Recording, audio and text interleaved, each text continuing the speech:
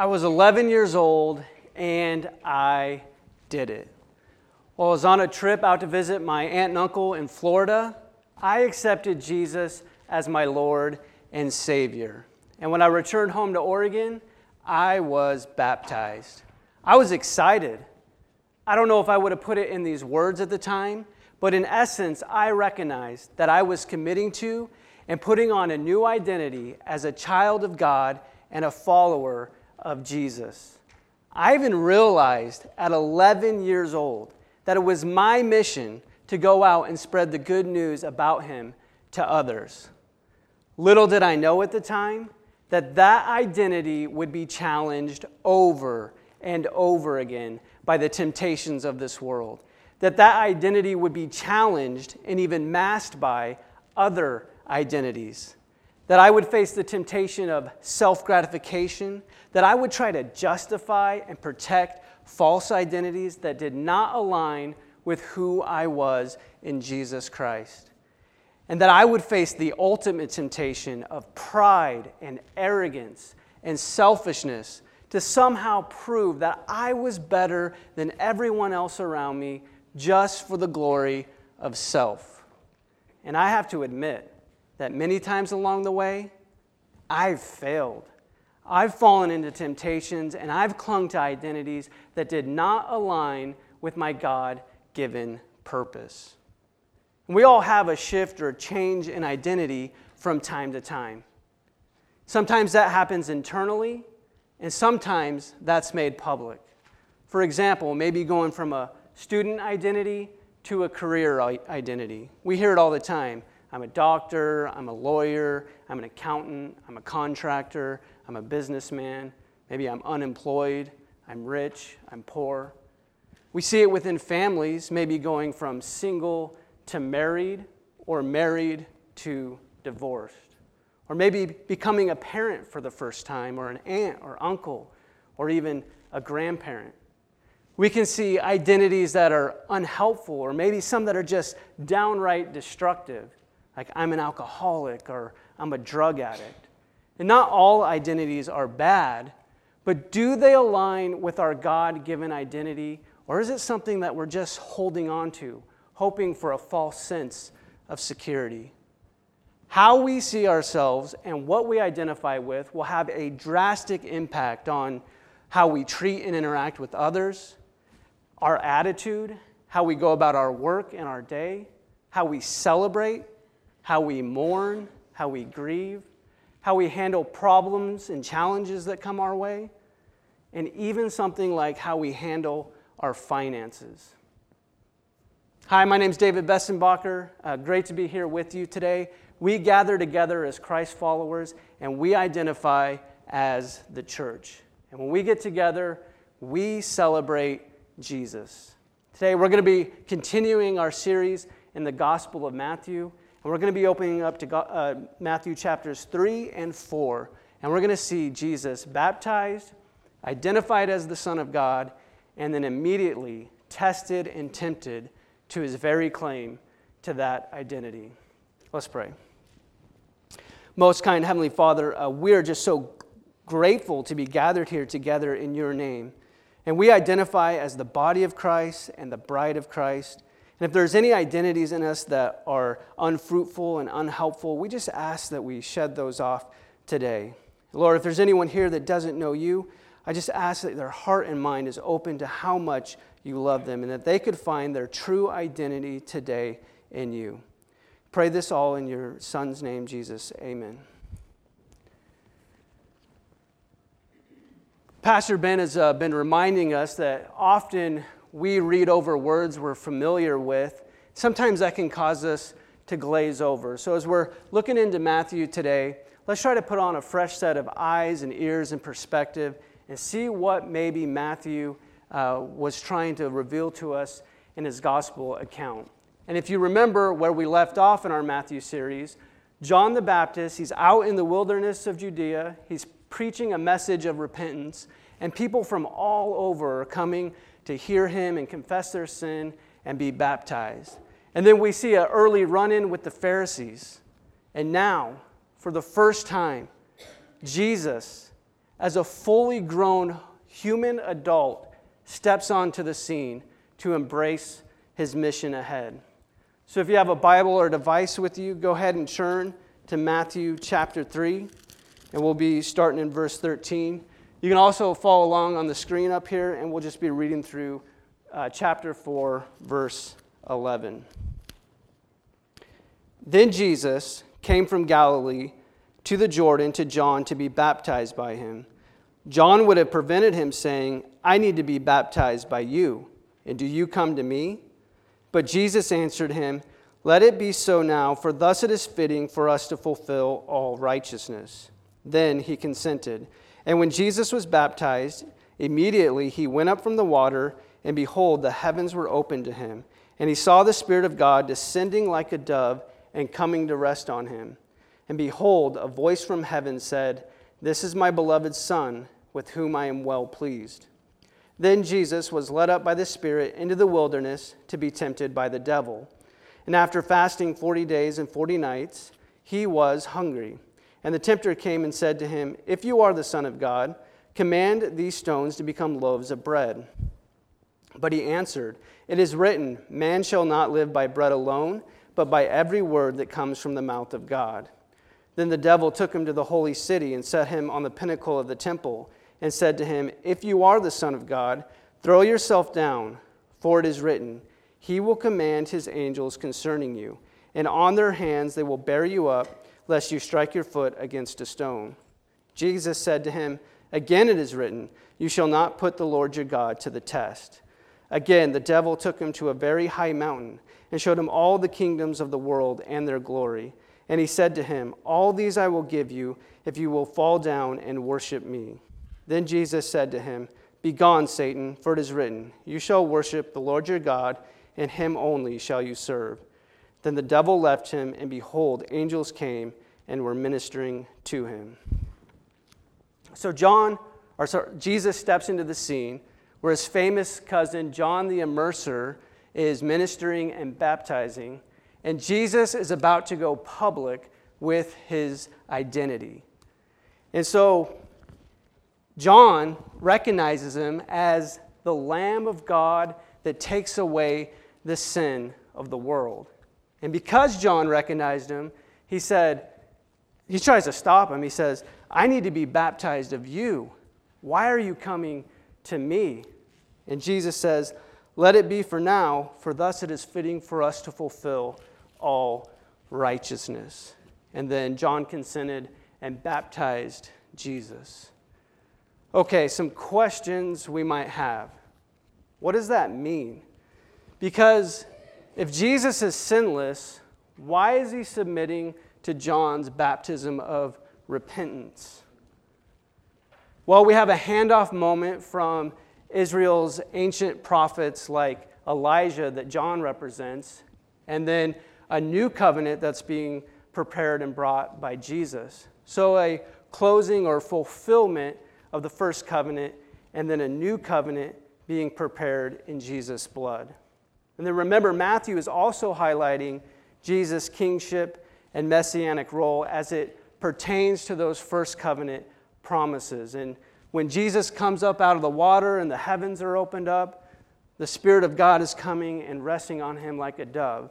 And so there's this anointing and then a public confirmation from a voice from heaven. I'm just going to take an educated guess and say that that voice is God, because what he says next is, This is my beloved Son, with whom I am well pleased. A statement that we're going to see again show up in the transfiguration moment in Matthew 17. So Jesus submitted to John's baptism to fulfill all that God required and what was spoke of by the first covenant prophets. Isaiah tells us of the suffering servant that will bear the iniquities of the people. In Isaiah 53:12, Isaiah says this, He was numbered with the transgressors. He bore the sin of many and makes intercession for the transgressors. Though Jesus had no sin, in this moment, he's identifying with sinners and he's empathizing with all of humanity. 2 Corinthians 5:21, For our sake, he made him to be sin who knew no sin, so that in him we might become the righteousness of God. Jesus obeys the Father and takes his role, just as Isaiah prophesies, that the Spirit of the Lord would anoint the Messiah to bring good news to the poor, to heal the brokenhearted, to proclaim liberty to the captives and freedom to the prisoners. And from the Apostle John's Gospel, we see John the Baptist point out that Jesus is the Lamb of God, and then a dove coming to rest on Jesus as the Spirit anointing him. Maybe you didn't catch this in a first read-over glance, but those would have been two readily recognized animals that were used as a sin offering for the people in the law of Moses.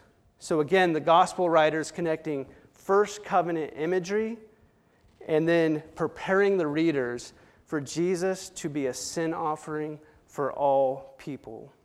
Jesus was being set apart and identified in a unique way as he begins his public ministry at his baptism.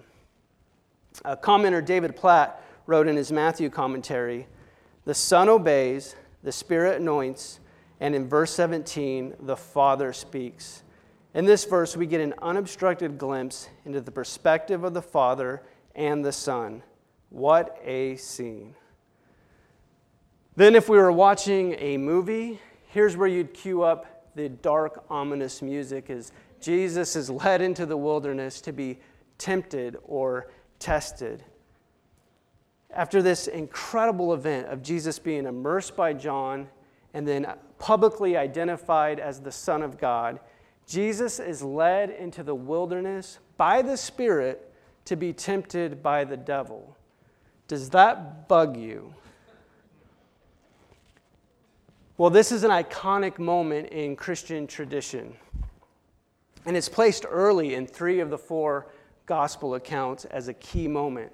Now notice Jesus is off alone. He's not interacting with others. So he must have shared this experience with his disciples at some point. What was he trying to get them to see and understand? What was Matthew wanting us to see and understand as he included this in his gospel account? Well, the wilderness area is some 600 square miles, and it's not very far from Jerusalem. And over history, it was used as kind of a place for rebels and zealots to hide out. Maybe it was a good place to go if you just wanted a place of solitude. And so Jesus is out there for 40 days and 40 nights without food. And Matthew made sure to let us know that he was hungry, which I would have guessed being out there for 40 days. But does that number 40 strike you as important? Have you heard that somewhere before? Well, Matthew is connecting Jesus as the new Moses. Tim Mackey of the Bible Project put it this way: like Moses, Jesus came up out of Egypt, he passed through the waters of baptism, and he entered into the wilderness for 40 days. And then Jesus goes up onto a mountain to deliver his new teaching. So through all of this, Matthew is claiming that Jesus is the promised greater than Moses figure. Look what even Moses says in Deuteronomy 8, 2 and 3. See if you notice any connections or similarities. Remember how the Lord your God led you through the wilderness for these 40 years, humbling you and testing you to prove your character, and to find out whether or not you would obey his commands. Yes, he humbled you by letting you go hungry and then feeding you with manna, a food previously unknown to you and your ancestors. He did it to teach you that people do not live by bread alone, rather we live by every word that comes from the mouth of the Lord. Are you seeing any similarities or connections? How did Israel do with the test? How would you do with the test? Jesus came to do what we and Israel couldn't do as king and representative. Jesus is tested in 3 different scenarios by one called the devil or the tempter. Enter the age-old adversary, Satan. And if your mind automatically had an image of somebody in red tights, a cape, a pitchfork, and some horns, or the recent performance of Unholy at the Grammys, these are depictions of spiritual beings not found in Scripture. Those distortions are found over centuries of medieval artwork and literature like Milton and Dante. C.S. Lewis kind of makes a point of this in his book, The Screwtape Letters, where there's this kind of fictional conversation going on with these two demons, and they're trying to take this human subject and keep them from having a real relationship with God. And the conversation comes up about their existence. And so in chapter 7 of that book, Screwtape Letters, the conversation's kind of going like this. The fact that devils are predominantly comic figures in the modern imagination will help you. If any faint suspicion of your existence begins to arise in his mind, suggest to him a picture of something in red tights, and persuade him that since he cannot believe in that, he therefore cannot believe in you. Evil is presented in the Bible as a creature in rebellion, trying to get us to doubt our true identity as made in the image of God. It tries to lead us to sin, to death, both spiritual and physical. It's mysterious, but Jesus is the one to deal with it. Part of Jesus' role in his identity was to come to confront, battle, and conquer the dark spiritual forces holding us in bondage, and to free us from them so that we could go out and freely serve God. So what's happening in this testing? Jesus' identity is getting the full court press. Just who is he? What will he be? What will he accomplish? This is the very start of his ministry. Would he step into the role of suffering servant, or would he take advantage of his identity and his resources and try to rule the world by any means necessary?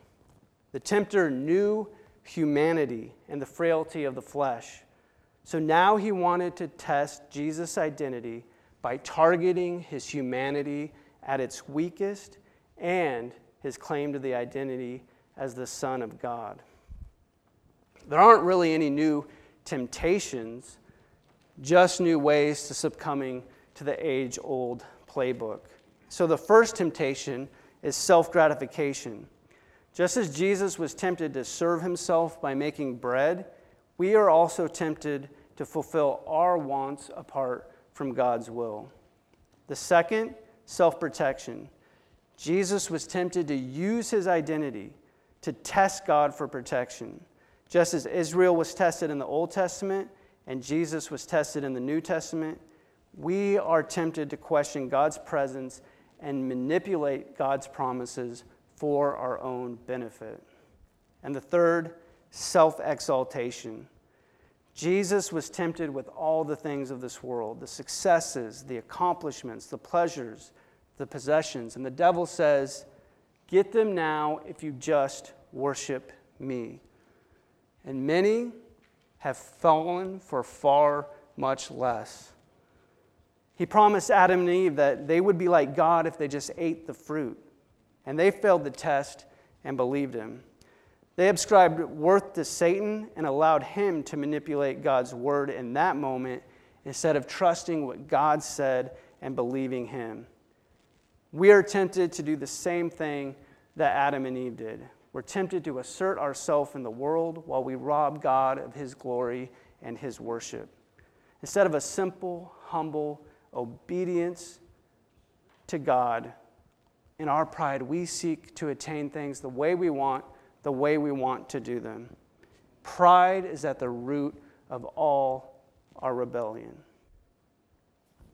Jesus is the true Son. He's not only the new man, but he's the true Son. He's suffering through the particular Israelite story. There are some parallels between Matthew 4 and Genesis 3, but there are even more parallels between Jesus tempting and the testing of God's people out in the wilderness in the Old Testament. When God commanded Pharaoh to let his people go, God told Moses this, "Then you will say to Pharaoh, 'This is what the Lord says, Israel is my firstborn son. I told you, let my son go so that he may worship me.'" Notice that God refers to Israel as his son. And if you remember back in Matthew 2:15, son language is also used, connecting Jesus with Hosea 11:1, saying, "Out of Egypt I called my son." Both Jesus and Israel were tested in the wilderness. God's son Israel tested for 40 years, and God's son Jesus was tested for 40 days. These parallels to understanding Jesus' sonship is key to understanding the temptations coming from the devil. Notice how the first two temptations begin with the devil saying, "If you really are the Son of God," a clear reference back to what was said in Matthew 3:17, where God speaks and says, "This is my beloved Son, with whom I take delight." The core temptation on Jesus' identity and to get him to sin was an assault on his sonship. And that same assault will take place against our identities as sons and daughters of God. The Apostle Paul says in his letter to the Galatians in chapter 3, verse 26, "For in Christ Jesus you are all sons of God through faith, for as many of you were baptized into Christ have put on Christ." He later goes on to say in chapter 4, "But when the fullness of time had come, God sent forth his Son, born of woman, born under the law, to redeem those who were under the law, so that we might receive adoption as sons. And because you are sons, God has sent the Spirit of his Son into our hearts, crying, 'Abba, Father.' So you are no longer a slave, but a son. And if a son, then an heir through God." So how do we deal with the attacks coming to our identity? I've heard if you want to learn a new language, you don't just dabble with the textbook over here, maybe sprinkle a class in over here, do a little bit of Duolingo over here. If you really want to learn, you've got to immerse yourself into the culture, into the people. You have to immerse yourself into the hearing of that language and talking and writing it. And so, with that in mind, here's just a couple of thoughts. Have you truly accepted Jesus as your Lord and Savior? And are you trusting and obeying him? Have you been baptized? Yes, the physical immersion into water representing your death, burial, and resurrection into new life. But how about this? Have you truly immersed yourself into the Father, the Son, and the Holy Spirit? Have you immersed yourself into God's Word so much that when the adversary says that the Bible says out of context, you're able to know the truth of that Scripture? Have you immersed yourself in prayer and sought God's will for your life over the temptations of this world and the glory of self? And have you immersed yourself in the mission to spread the good news about Jesus to others, to make disciples of all nations, immersing them in the name of the Father, the Son, and the Holy Spirit, immersing them in God's Word and prayer, and then helping them to do the same?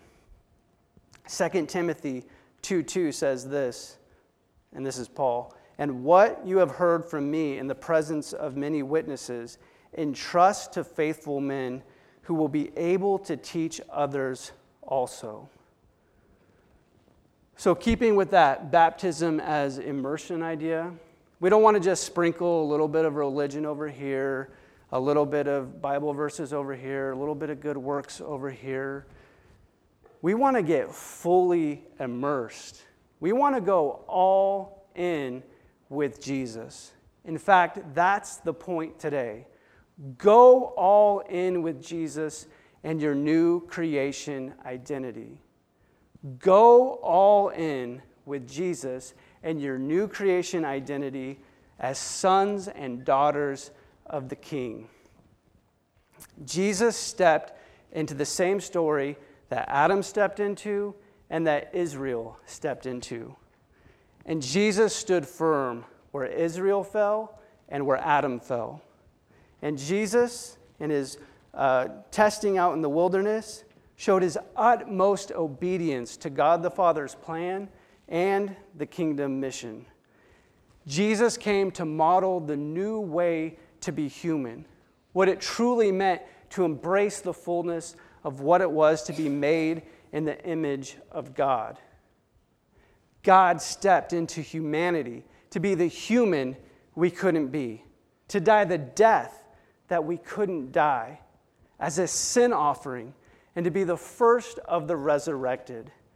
And Jesus is inviting us into this new vision of humanity through his death, burial, and resurrection into new life through baptism. And we embrace this new identity in Christ. As Paul said, we put on Christ. It's a counterintuitive, upside-down way to be human, and Jesus is asking us to join him on his mission. The only question today is, will you? Let's pray.